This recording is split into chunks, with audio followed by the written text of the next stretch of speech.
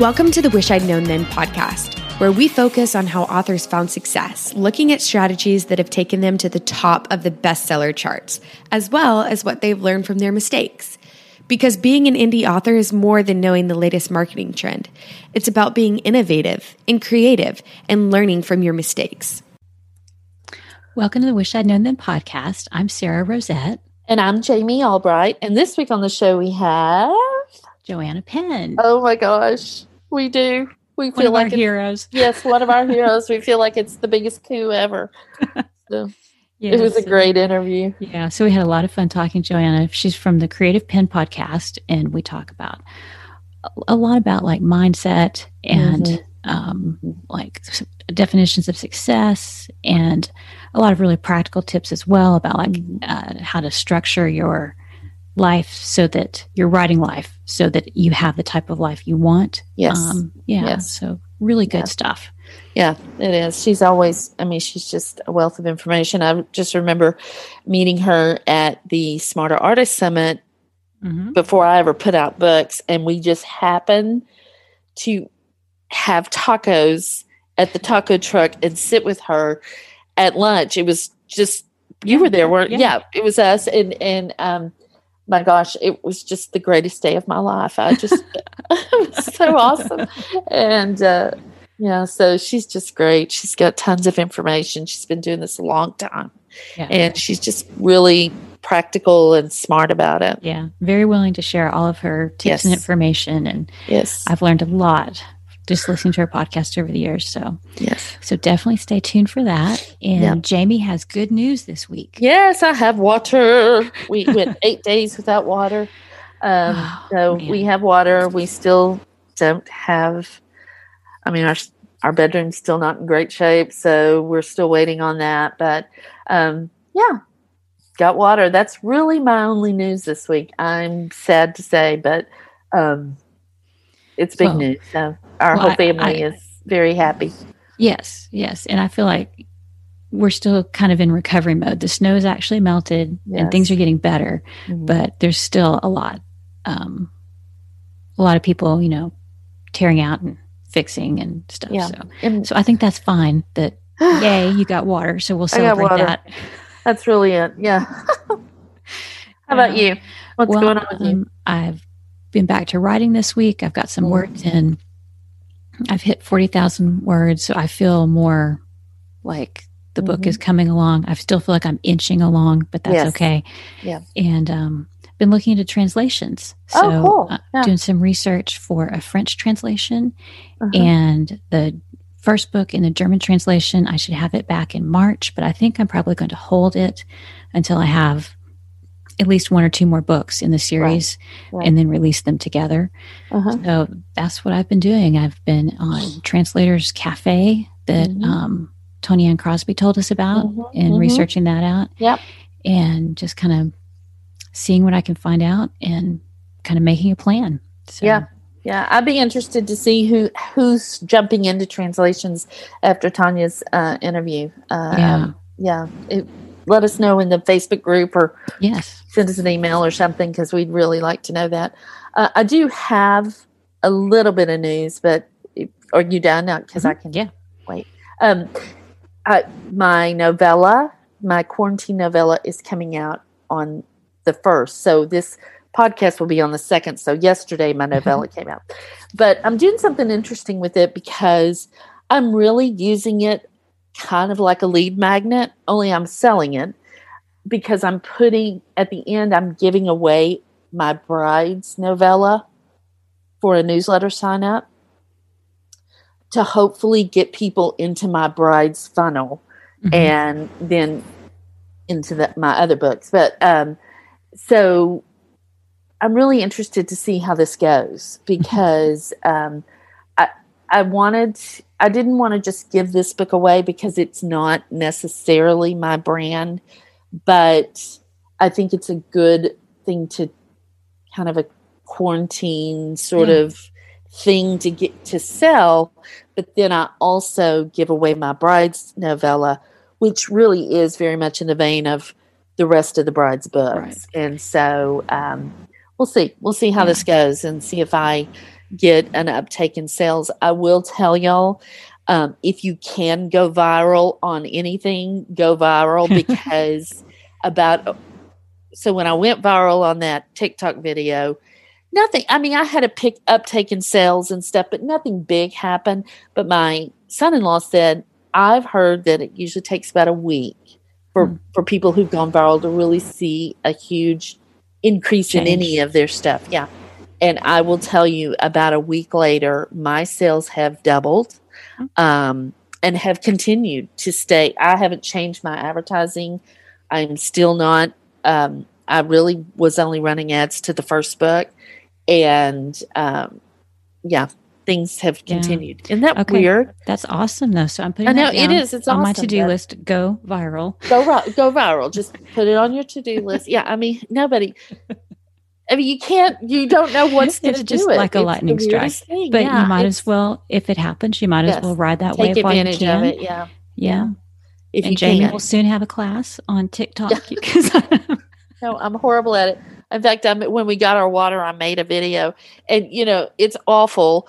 And when in doubt, just pull out the finger guns. And I was dancing with my finger guns. So, that's always attractive. So, but no, I do have this book coming out, so I'll let y'all know how it goes. If using it as a lead magnet, but selling it works for me. So we'll see. And even though it's not specifically in one of your series, no, it has your it's humor. It has your style on it. So I think it'll be good. The reviews on it have been great. The early reviews, and so that tells me that my readers at least enjoyed it. Yes, and and that's really. I mean, I always want new readers, but I always am very concerned that my readers get a Jamie Albright book. That get what they're expecting. You want to make them happy. Yeah. Mm-hmm. Yeah. All right. Well, good. Can't wait to hear how it goes. Well, I'll let you know. Well, let's get on with the interview because Joanna has a lot more interesting things to say. All right. Here we go. So today we're really excited to have Joanna Penn with us. Hi, Joanna. How are you today? Hello. It's so great to see you guys. We're so happy you're here. So let me read your bio real quick, and then we'll jump right into the questions. Joanna Penn writes nonfiction for authors and is an award-nominated New York Times and USA Today best-selling author as J.F. Penn. She is also an award-winning podcaster, creative entrepreneur, and an international professional speaker. Yep. And we are super excited you're here. So tell us how you got into writing. Well, I think, like many of us, I've always written journals. I have a lot of angsty teenage journals with bad poetry in. But I never really thought it was possible to write for anything creative, I think. So I did sort of business writing as part of my consulting job. And I was just really miserable in my job. And, I'd been doing it for a decade. I was like, what am I doing with my life? Like when you hit that sort of early 30s, mid 30s. And I was like, what am I doing? I have to change my life. I'm just paying the bills. Is this all there is? So that was when Tim Ferriss wrote the 4-Hour Work Week back then, and he talked a lot about lifestyle design. And so I started writing a non-fiction book, which later became Career Change, in order to change my own life. I thought, okay, how do I change my life? I'll write a book about how you find a job that makes you happy. and that was sort of 2006 to 2008. And in the process of doing that, I discovered that what I actually liked doing was writing. and then I looked at the publishing process and all of that. And so essentially I got into writing for books in order to try and change my life. But that then, obviously we're going to get into what you'd wish you'd known and stuff, but that initial book, it didn't sell very many copies at all. It didn't really change other people's lives, but it changed my life. And that would be an immediate tip. That first book, it might not be a massive seller or whatever, but it could change your life. Because what I discovered was, yes, I like writing. Yes, I like books. I want to do this. And it kind of really helped me. So yeah, that was it really was. I was very unhappy with my life and my career, and I wanted to make a change. It's fantastic that you were able to dive into something totally new And now, you're pretty far down this road of being an entrepreneur as an author and writing books. So what is your definition of success now? Well, now, I mean, I think that is a really important point. It changes over time. Mm-hmm. And, like anyone with your first book, you're like, my definition of success is make $1 million and become famous and whatever. But that doesn't really happen. So my first goal was to leave my job. And I left my job in 2011. And then my next goal was to make 6 figures. And I did that in like 2015-ish. And then it was make multi-6 figures and sustain that every year. And this is obviously, you guys know, it's about making a living. It's not about just getting one paycheck. It's about the long-term thing, because I never wanted to go back to my day job. So I'm, since it's almost a decade since I left my job. I don't even know if I could get a job anymore doing anything. That's what I say all the time. Yeah, I'm exactly. unemployable. Yeah. Yes, exactly. Unemployable. So it's interesting. So my goal still is to continue having a sustainable income that enables me to live the life I like to live. And we're not particularly extravagant people, but I do like traveling. Obviously, I haven't been able to spend money on that for a while due to the pandemic. But for me, my first definition of success is to keep doing this. And to be able to write the books I want, when I want, to not have to do things, and to have a happy working life, because that was I was so miserable in that job. And so I'm very focused on what do I really enjoy, like this. I love podcasting. You guys must do too, because you keep doing it. Yes. Exactly. And then it's funny because I just hit my decade of fiction, which, I started with nonfiction, then moved into fiction. So I've had a decade of fiction now, and I've got over 1 million words published in fiction. And it's funny now, because now I have a kind of goal to win some kind of literary prize. I would like to be an award-winning fiction author as well. So that's a kind of crafty type goal. But my primary goal is to continue with that lifestyle design, to write what I want, when I want, work the way I like, and travel when I can. Right. Very good. Well, what do you wish you'd known about writing and craft when you started? Well, I was thinking about this, and I still remember how annoyed I used to get with all the authors who would say, just write more books, like stop obsessing about this one book. And I realized I'm one of those people, and so are you two. You two are also those people. And so if people listening, if you're just starting, I know it can be really annoying. And in terms of the craft side, I think it's that I didn't know that you can get better with practice. Right. I think the idea of practice is very, very under emphasized in the writing community. I mean, we say write more books, but part of that is if you write more books, you're going to get better, especially if you work with professional editors, if you try and challenge your process, if you examine your where your weaknesses are, for example, or if you just focus on and keep reading. Stephen King says, readers are writers, writers are readers, and you have to keep improving. So that's why I've added this literary prize goal in, because I want to become better at my craft.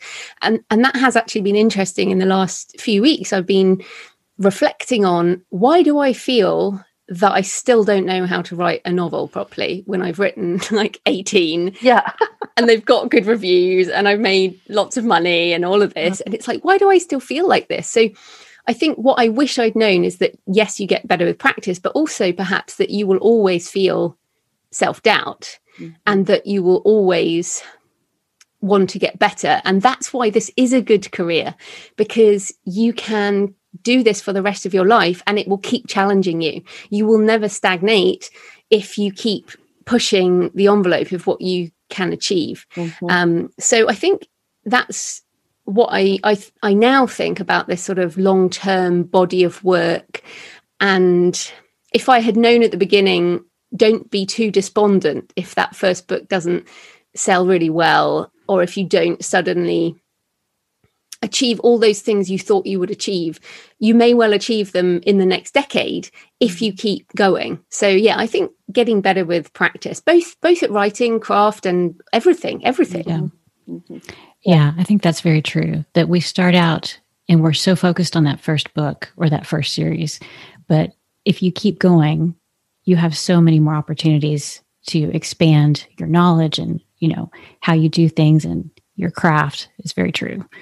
Yeah. So, and sorry, I was also going to say, I've just been looking at a Publishers Weekly study that said that 67% of books sold in 2020 were backlist of books. And it was the biggest year in US-based publishing book sales for a decade.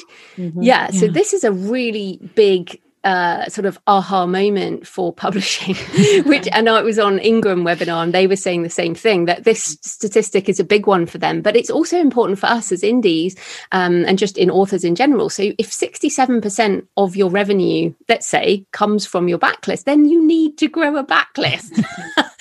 And a backlist they defined as books that were over a year old.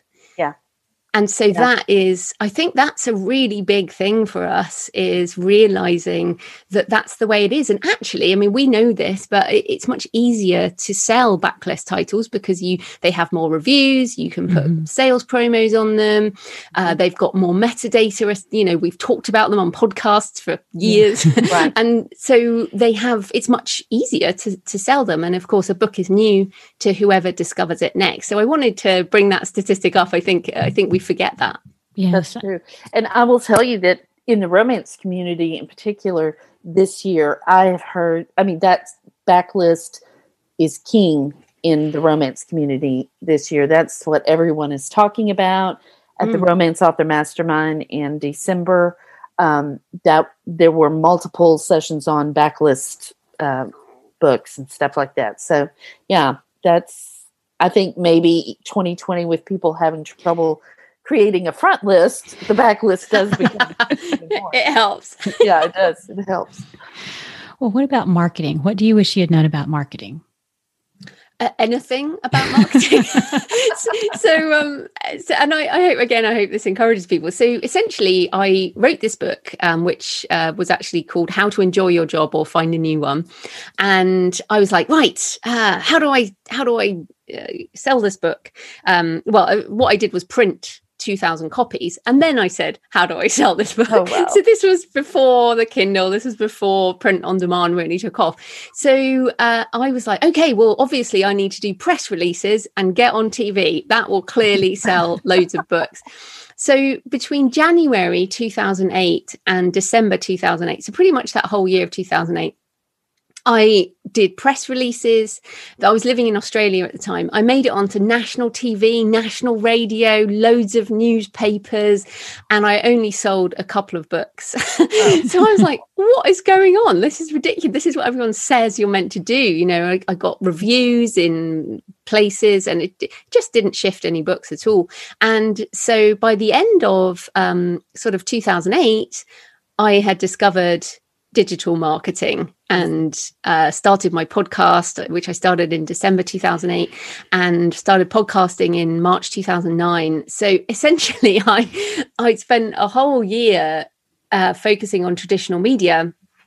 But as soon as I switched my focus to online, as soon as I discovered online, I just dumped all of that. And literally, I haven't written a press release since, and I just don't go anywhere near any of that. For me, it's very much about online marketing. And I don't want I didn't do any paid ads until maybe 2016, 2017. Yeah. When they became what you had to do, when Amazon really stopped doing the, organic reach. So that first 7-8 years was all just sort of building it through content marketing and everything. So yes, what I wish I'd known was that anything about online marketing, or in fact anything about marketing at all. And it's interesting because I wrote the first edition of How to Market a Book. I actually wrote that probably in 2011, something like that.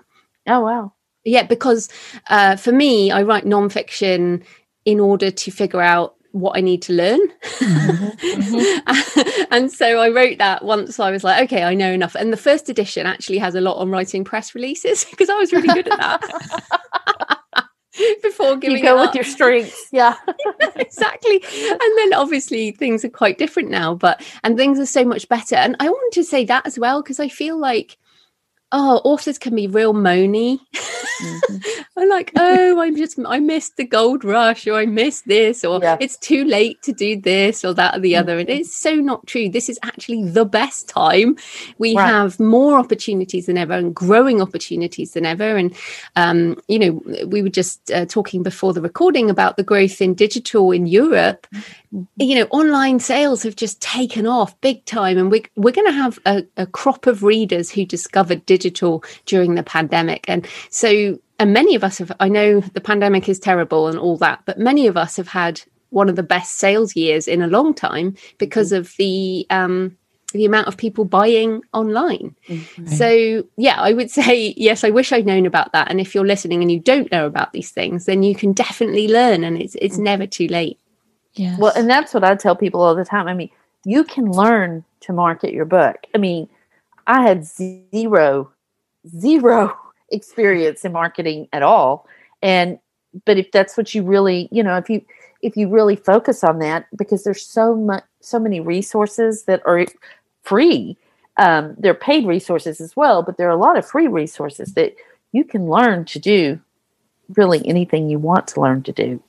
YouTube is your friend. So, yeah, definitely. And also I'd say, obviously there are some great people doing things like press releases and PR for authors, but I don't think, maybe you guys have, but I've never really met an indie author who has done that and wanted to continue doing it. So no, I don't think, either. Yeah, I think we get better results doing it the way you mentioned, like the online content marketing, ads, doing things like that move a lot more books. And I was like you, I started out and I was like, I'll do all these press releases and I'll do things like that. And I have a long list of things that I've never done again because they just don't work. And I mean, I think that you, like, for example, I never turned down an interview on, say, traditional media. So I've done plenty of radio as well as podcasts, and I've been on TV as well here in the UK. And I don't turn that stuff down, but I don't have expectations of selling any books off the back of it. I just put it on my website as seen on Sky TV. Right. And that's about it. It's authority building, right? It's exactly. Yeah. Brand rather than sales. Yeah. Exactly. What assumptions did you make at the beginning of your writing career, and looking back, did they turn out to be right or wrong? Well, I think the biggest thing is that in 2008, I assumed that I would leave my job and become a non-fiction author and speaker. So I joined the Professional Speakers Association. I was organizing my own events. I was doing kind of keynotes. My business model was to do in-person events, speaking, and consulting. And I did start doing services at that time. So I did in-person speaking and I did in-person consulting. And so I assumed that was the way it was going to go. I certainly never considered writing fiction. And in fact, I only started writing a novel during NaNoWriMo in 2009 because someone came on my podcast, Tom Evans, I remember, and said, I think you have a block around writing fiction. And I was like, no, not me. But it turned out I had a lot of stuff to get over with writing fiction. But so I assumed I would be a non-fiction author and speaker.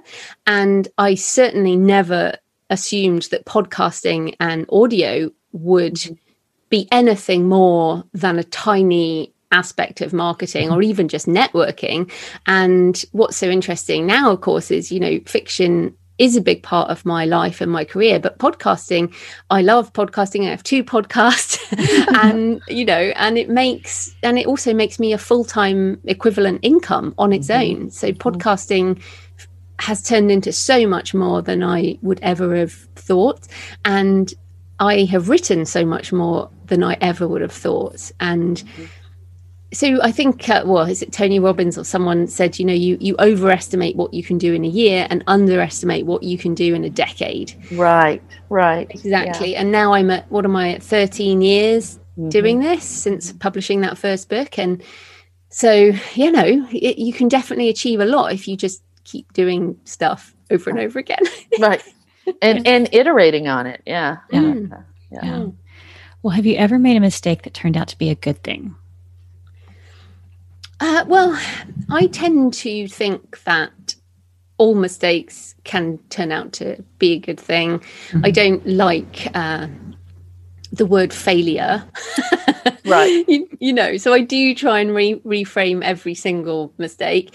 And in fact, I actually did a whole episode on this recently, episode 529 on my podcast. It was on mistakes, failures, setbacks generally. But my biggest mistake / epic fail was I had a scuba diving business in New Zealand back in the day with my then husband. So I'm now on a happy second marriage. So I married a scuba dive instructor and boat skipper, and we at the time I was an IT consultant, but at the weekends and everything we would run this scuba diving thing, and we rented a boat. So and it wasn't just a boat, it was kind of a luxury launch, and it cost me so much money, that business, and it crashed and burned within a few months, including my marriage. So it was heading that way anyway, but it was just everything I now have and am is related to that epic fail, because I learned, for example, in terms of my marriage, I learned what I wanted and who I needed to be to have a successful marriage. And I've been married for 13 years. So it's doing better. And in terms of business, I learned that I did not want to be dependent on a physical location. So we were in the Poor Knights in New Zealand. I did not want physical equipment. I did not want a boat. I did not want to have scuba dive equipment. I never want to have employees. I do not want to have the pain of the price of fuel, which changes every day. So the variable income.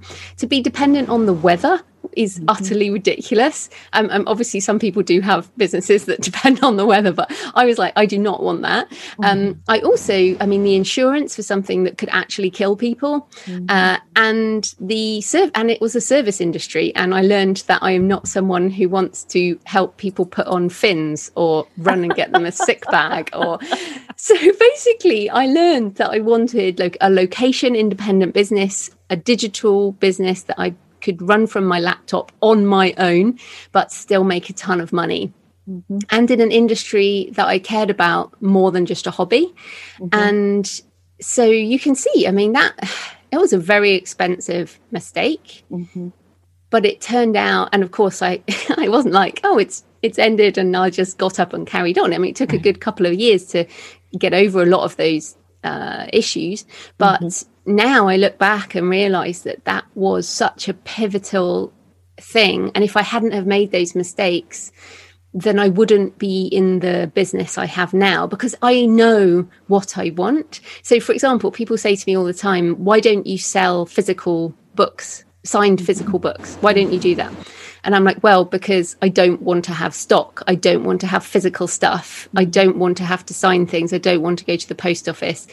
And yeah, sure, I might be leaving some money on the table, but equally, it just doesn't fit with my design, the business, my lifestyle design. So yeah, is that too much of an epic fail? No, but I think you're right.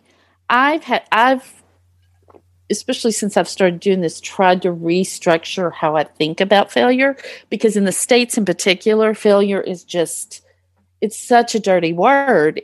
But really it's not, because if you take it and do what you did, and learn from it. And then for me, because it takes me twice as long to do just about anything, because I have to do it, screw it up, then go back and do it again and fix it. But I learned to do it. And if I had taken on that, I've screwed up, I can't do it, I wouldn't have done anything. I wouldn't have set up a website, or a newsletter or anything, because all of those things required me screwing it up and then fixing it and making it better. So I just think that's so important. And, those were big things, and they did take you a while to get over, but you've created an entire life, based on those things. I think that's amazing. And you don't chase, like you were talking about the physical books. I know a lot of people that will do, oh, well, this will make me a little bit of money, and this will make me a little bit of money. And they chase around things, and they kind of like, they don't have their ultimate they don't goals have in a mind. straight path. Yeah. It's easy to get distracted. And I think that idea of the what lifestyle do you want? Because, if you want to, obviously not everyone does writing full time, but if you do want to do this full time, you do have to learn a whole load of stuff, but also you really have to be very sure about how you want your life to look. Because, for example, if in all the time I've been doing this, so many people have left writing because they've burned out, for example. And I know Jamie, you do one a year. You're kind of famous for that, and I mean, some years I do. Well, no, I think I've done at least one novel a year, and usually I'll do a non-fiction as well. This year, obviously pandemic, I've done a few more, but usually and some people say, oh, slow writer, but actually, no, that's kind of more normal writer. It's the going book a month that actually is very, very difficult. And when I looked at what I love to do, I thought, you know what, that's not me. So I'm not even going to try it. Right. And I think that's very important too. Or, for example, Amazon ads. I tried it, I hated it, so I don't do it. And yes, I'm leaving book sales probably on the table, but my life is too important. Yeah, I'd rather do something else. I agree completely. And you have to look at where you're at in your life, because I'm a little farther along in my life, and there are things that I really want to do with the people in my family, and that don't lend themselves to being a book a month kind of person, so. Yeah. Well, what about the opposite? Have you ever had something that you thought was like a brilliant idea and it turned out to be not so great? Well, we've all had these. Well, to be honest, that is everything else. I mean, I thought having a scuba diving company was a brilliant idea. I thought marrying a scuba diving instructor was a good idea. Because of your romance books, Jamie, I have to tell people, I don't talk about this very often, but basically I went backpacking around New Zealand. I was in Australia, went to New Zealand. The very first day I went out on the boat, this is a gorgeous boat, gorgeous day. There were whales and dolphins. It was all very wonderful and romantic. I was 26 and I went home with that guy that night, and we got married like 6 months later. Oh, that's my next book. So basically it was a classic. What should have stayed as a holiday romance turned into a hell of a lot more. But it's so coming back to what was a brilliant idea but turned out not so great. Again, I don't regret. I never have any regrets. I don't think so. I might sometimes regret having one too many gins at an author conference. But no, who hasn't? But I was trying to think of a good one, and I have got one that's not a regret, but I would do it differently, and I hope this helps people. And it's too late for me to change. So in around 2012, I had 3 novels out and under Joanna Penn, and I had everything under Joanna Penn. And then what I really started to learn about with the algorithms, and also I really wanted to separate my persona, and so I went with the J.K. Rowling approach. Oh, that was it. I also got a review on one of my books which said, "I can't believe a woman wrote this." And I write kind of action adventure and stuff like that. So, which is a very male-dominated niche, and also in fantasy used to be a lot more male-dominated. Not anymore, but it was. And the reason J.K. Rowling went with J.K. was the gender non-specific. And a lot of guys do this in romance, right? A lot of guys write with. Anyway, the point is that I went with J.F. Penn, and my middle name is Frances. This is actually my name, so Joanna Frances Penn. But the problem is the F is really difficult. So using F as a middle initial. So if I say JF pen, it could sound like S for sugar instead of F for Francis. Also, Francis can be spelt in different ways. So when I say JF pen, I have to really pronounce the F. And then also, this is another big deal, there is either a space or no space after F. It's either J.F. space pen or JF space pen, or there's so many variations of how to spell names with with middle initials. So if people listening get it, it's like, seriously. So if I was starting again now, also the search on Kobo and Apple doesn't work properly if you don't get all the dots and things. It's an absolute nightmare. So essentially now, if I was doing it, I would probably go with Joe Pen. So either just J-O Pen or Joe, J-O-E Pen, to make it a kind of still gender neutral. Because Joe in America particularly is mainly a male name, but Joe can be a female name too, right? Right. Yes. Yeah. So I think my recommendation to people is make sure you can say something out loud without it being misconstrued. So I was trying to think of an middle initial that would have worked better for me. And it's actually really hard to think of one when you say it out loud. Or try and avoid initials altogether. Or if you're going to go with initials or you already have initials, you need to check the spaces. So, for example, even today, I went on Kobo and found that a book 3 in my series had turned up separately, not linked to my series, because I missed the space. Oh, no. I was like, oh, no. So, so this is a brilliant idea, is to have a second name for my fiction. But the not so great angle was what I chose, which happens to be my real initials. Yeah. Well, I find that too, even just like friends that I have that use their initials. I'm like, is there a period or is it just the, exactly. F? Yeah. I don't know. And so I have to go look it up. Yeah. So that is actually a big one for this Wish I Would Have Known podcast, because seriously, everyone said, initial. In fact, I don't think I've heard that from anyone else. Right? I mean, it really is a pain in the neck. Yeah. I could see how it could be a challenge. And I think too, with pen names, like if you're going to pick one, it would be really hard because you need to pick, like if you pick something like McMahon, is it MC or MAC? There's like so many, you would have to try and like not have all these variations. I think it'd be very, very challenging. Right. Well, and that's why with my mum, because I helped my mum write some sweet romance, and we chose Penny Appleton, and I spent a long time coming up with Pen. I thought Pen because it's a little bit related, but then Appleton is a sort of, there's no way of spelling it wrong really, and also it's quite English countryside, which is what her books are. So I knew enough when I got to do her books about it, but it's too late for me as JF Pen. Yeah. That's true.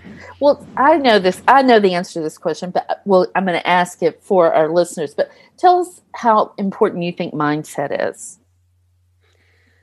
Yeah, well, as you said, it's absolutely critical, because this is such a long-term thing. Like the more we talk about this, the more you go through it, if you don't have an overarching reason why, you will give up. You absolutely will give up, because you have the psychological aspects of self-doubt and fear of failure and judgment and comparisonitis. I think you guys talked about that recently. And all the time. Yeah. For some reason, that never seems to go away.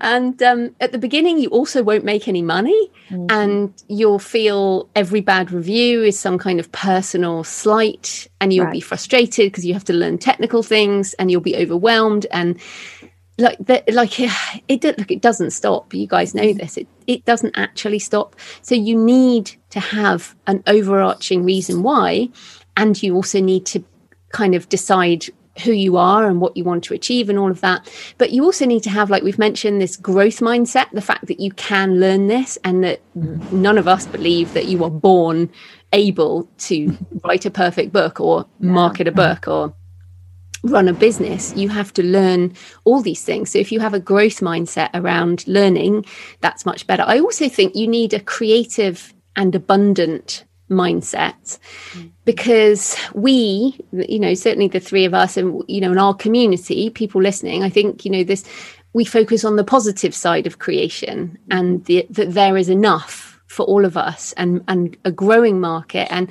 so we help other people, and we are friends with authors, and we celebrate, even though we might sometimes have comparisonitis, we still celebrate the success of other authors, and we promote other authors, and we do all of those things that demonstrate an abundance mindset. And we don't say to people, oh, why don't you stop writing?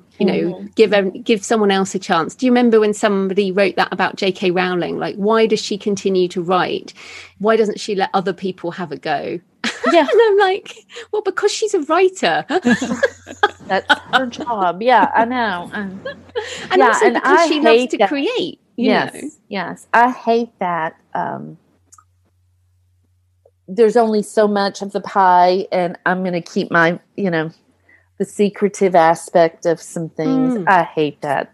I can't get on board with that, because I just believe there's enough for all of us. And I think that's because, when I started writing, I was listening to the self-publishing podcast, and that was their mentality. You were on there. I was listening to you. That was your mentality.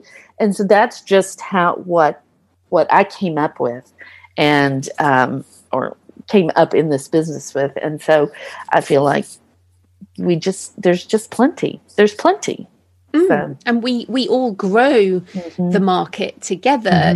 For example, talking about selling direct, the more authors who sell direct, the more people will buy direct from authors, because we're encouraging people, and each one of us say, look, we will make more money to keep writing if you buy direct from us. Whereas, yes, of course, you can buy on whatever platform you like, but for every person we encourage to do that, they will probably go on and buy a book from someone else, or join a Patreon, or support creators. So yeah, I feel like this abundance mentality is so important, but also the long-term mindset. I keep coming back to that, but the more I do this, the more I realize it's so important. Right. Yes. Mindset is everything. I didn't realize that when I started, but I think it's the key to keeping going. So you have an update coming out for one of your books, How to Make a Living with Your Writing. So we wanted to talk to you about that a little bit and ask, I know part of what you emphasize a lot is multiple streams of income. And I think that's just so important for writers. So what advice would you have for someone who's just starting out, who wants to create multiple streams of income? Any tips for them? And then for someone that's farther along, would you advise something different or the same? Yeah. So again, I think you have to decide that you're going to do this. Multiple streams of income doesn't happen by accident. And to me, it's not just about writing multiple books in one series. I mean, I know we've all got multiple different series, but for me, it's more than that. So it is trying to think about an ecosystem. That's the way I'm thinking about it now, where over time, everything feeds each other. So, and if you keep this long-term view, it's easier to build, and also you can take it slow. So, for example, affiliate income, which is receiving a commission on selling someone else's books or products or courses. I knew before I even built my website that I wanted to make affiliate income, because I understood, and I knew a lot of people who were making like 6 figures from affiliate income, which to me seemed like magic. You don't have to make the product. You don't have to do the customer service. You don't have to do anything but drive traffic. And of course, it's very important that you are ethical about it, and I'm very ethical about it. Everyone knows I do it. I always say I do it, and only be an affiliate for good products and services. But that first year, the first year I just started with Amazon affiliate, for example, I made $1.78. Yeah. But now I make 6 figures a year from affiliate income. Wow. And that is literally every time I put something on a blog or in my book. So if you get How to Make a Living with Your Writing, the 3rd edition, out 15th of March 2021, you will find that there is a whole chapter on affiliate marketing, but the book is also full of examples. So I have a tutorial on how to use Vellum, for example, and that I have my Vellum affiliate link to it, and that's in the book. And so the long-term view of how I wanted to do that has meant that over the years, as I've had more traffic, as I've written more books, as I've, been on more podcasts like this and all of that, and built my email list, all of that has grown. And that is the idea to keep in mind with multiple streams of income. It's how, if I put this thing into my ecosystem, how will it amplify everything else?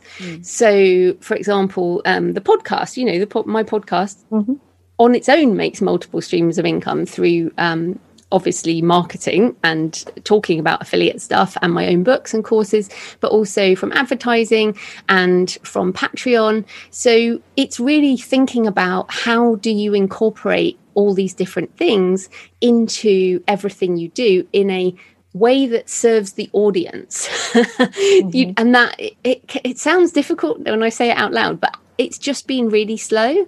So the other thing I would do is definitely start your email list day one. So I started the Creative Penn email list. I had a blueprint from day one in December 2008, and that is the basis of my business. Absolutely. So, and the same with my fiction, same thing. Yeah. So yeah, it really is just considering that something small like your email list or your affiliate income or your book sales income in year one will be pretty crap.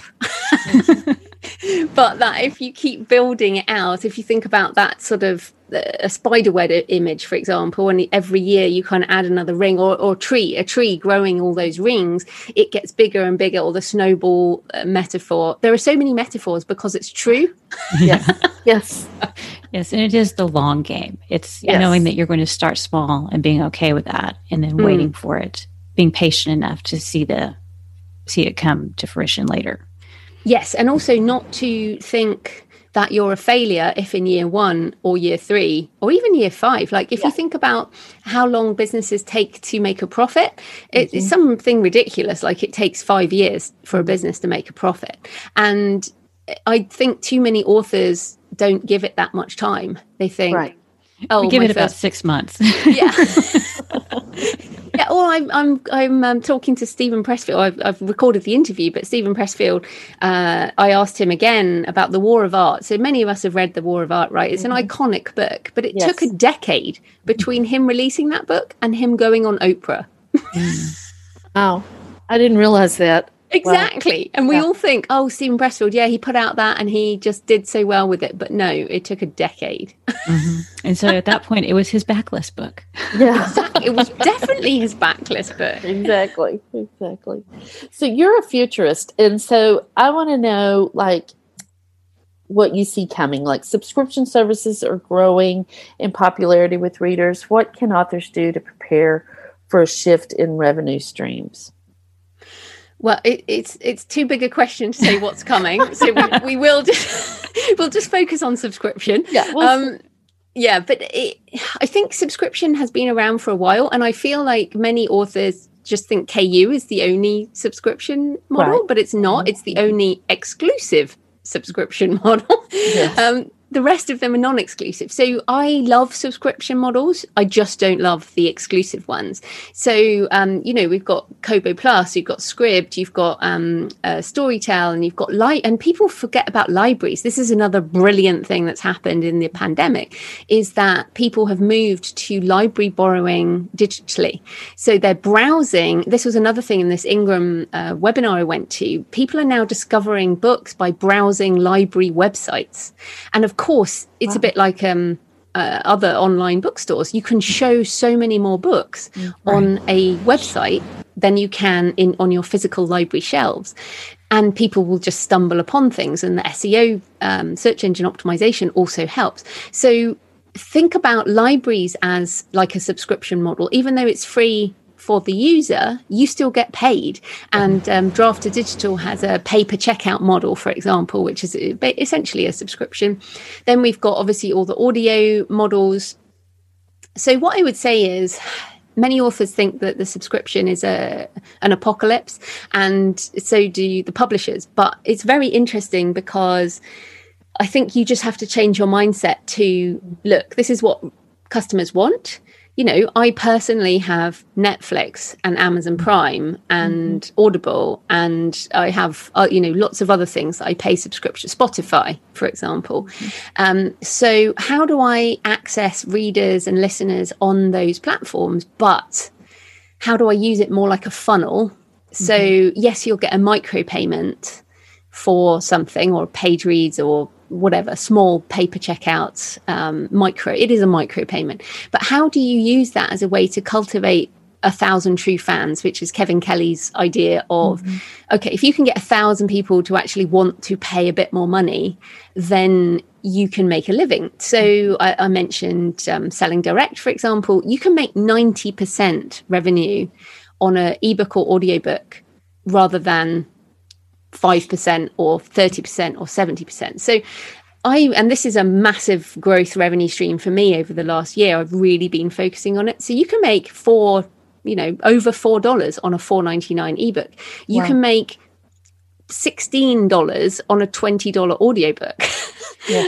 And this makes a huge difference. So what I would say to people, or you can crowdfund special editions, you can funnel people to a Patreon, you can do merchandise, you can do hardbacks, you can do all these different things. So for me, subscription services, I think you have to consider them as necessary and use them as like this podcast. This podcast is a great example, right? This is not directly monetizable necessarily, but some people love your stuff and will buy your books. Some people might discover me this way and buy my books, and it's a funnel into other revenue streams. Right. And that's how we have to think about subscription.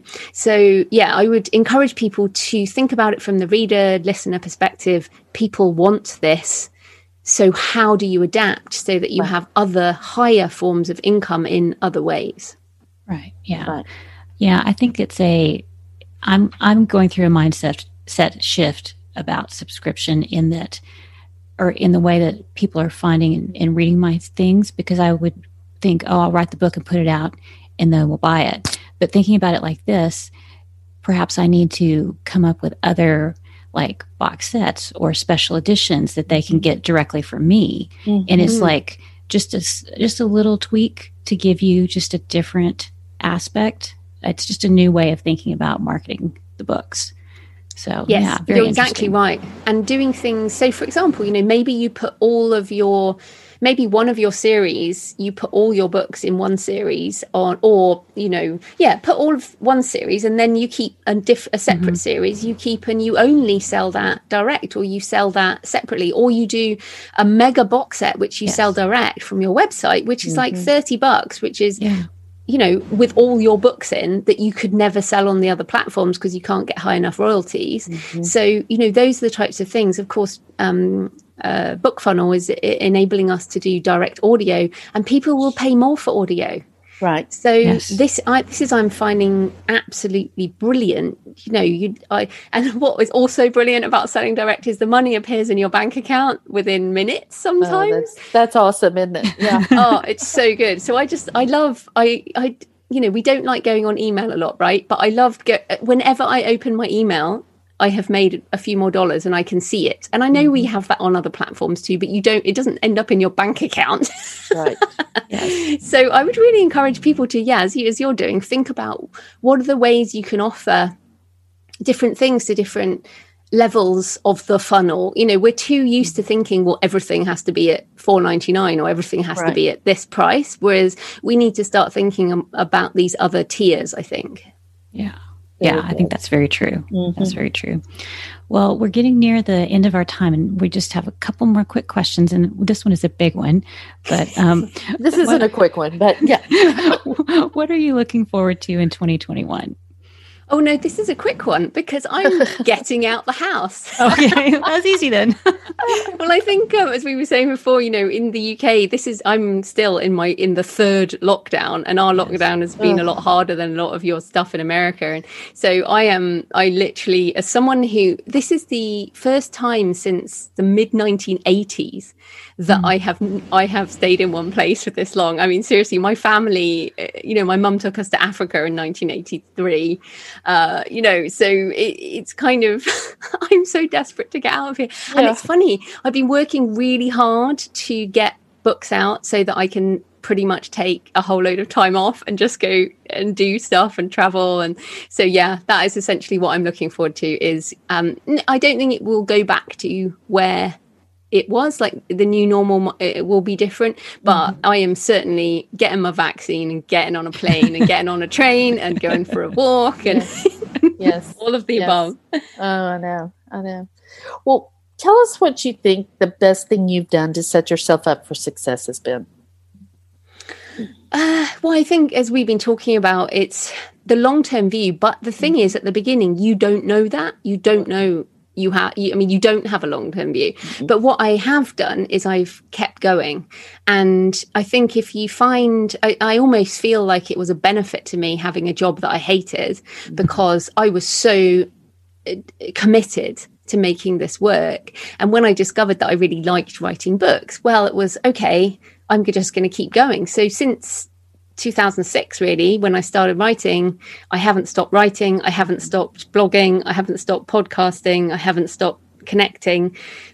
But essentially, I have just done the same things every month, really. Yeah. Almost every day. I do work really hard since 2006. So, yeah. So the best thing I've done, I think, is keep going. Yes. Well, I say this all the time. We only fail if we quit. So, yeah. If you keep going. I know I'm going to challenge that, Jamie. Oh gosh, good. Some people, this is not the right job. So in the same way that I had a job that paid me really, really well in IT consulting, but I just hated it. I was so miserable. And some people want to write one book or two books, and that's it for them. They're done. But and so maybe they write in other ways. So I don't think there's any failure or shame in quitting. Okay. If you are quitting for the right reasons, which is you have tried and you have said, okay, this is not for me. I'm going to go find the thing I want to do. Right. Yeah. Yeah. So I think it's the best thing to do is to know yourself and figure out what you want with your life, and then do that. And if that's writing, yay, join us. And if it's not, no worries. You go do something else. And I think that's important, because as you talked about the different stages of our lives, so I have been doing this for a while, and I did have a bit of a thing a couple of years ago where I was like, do I want to continue doing this? I've written all these books. Do I just want to keep writing books? What else do I want to do with my life? And then I eventually came back to, I wanted to write some more books. Well, I think it's having that blueprint that you talked about, and knowing what that is. And if you get to a different stage in your life, that blueprint can change a little bit, and stuff, so. Exactly. Or maybe, maybe you decide, okay, I'm going to write one book every 5 years, or I just, I'm going to take a year off. I mean, I have thought about that. Like, okay, what if I took a sabbatical from this, would it all just fall apart if I took a sabbatical? I don't know. There's a big idea. Yeah. That's the next podcast. Well, we would miss you. That's for we sure. Would, yeah. Well, who knows? You'd be like, one day, what happened to Joanna's podcast? Whatever happened to her? No, I just had to throw that in, because we do enjoy your podcast, and we listen, and we do appreciate just all the information that you share and the knowledge. It's really helped me a lot. So just what you do for the community. I think it's so awesome. Yeah. Yes. Well, that's the thing. I don't think I could take a year off, because I like my job. Well, tell everyone where they can find out more about your podcast and your books. Sure. Well, since we're on a podcast, come on over to the Creative Pen podcast. Right. And Sarah was on the other week. So not sure when this goes out, but you were on my show recently. And I also have another show called Books and Travel. And that is my alter ego, Jo Frances Penn, does that show, talking about the sort of travel behind people's books. Or you can come over to my website, thecreativepen.com with a double N, and everything's there. Sounds great. Thank you so much for being here today. Thank you for being here. We appreciate it. Oh, thanks for having me. Can't wait to see you in person. Wherever that is. Thanks for listening, everybody. We'll have all the notes at wishidknownthenpodcast.com. See y'all next week. Bye. Bye. Thanks for listening to the Wish I'd Known Then podcast. We hope this episode inspired you, empowered you, and made you laugh a little bit too. If you loved it, tell your friends about it. And if you feel so inclined, leave us a review. We look forward to being with you again next week.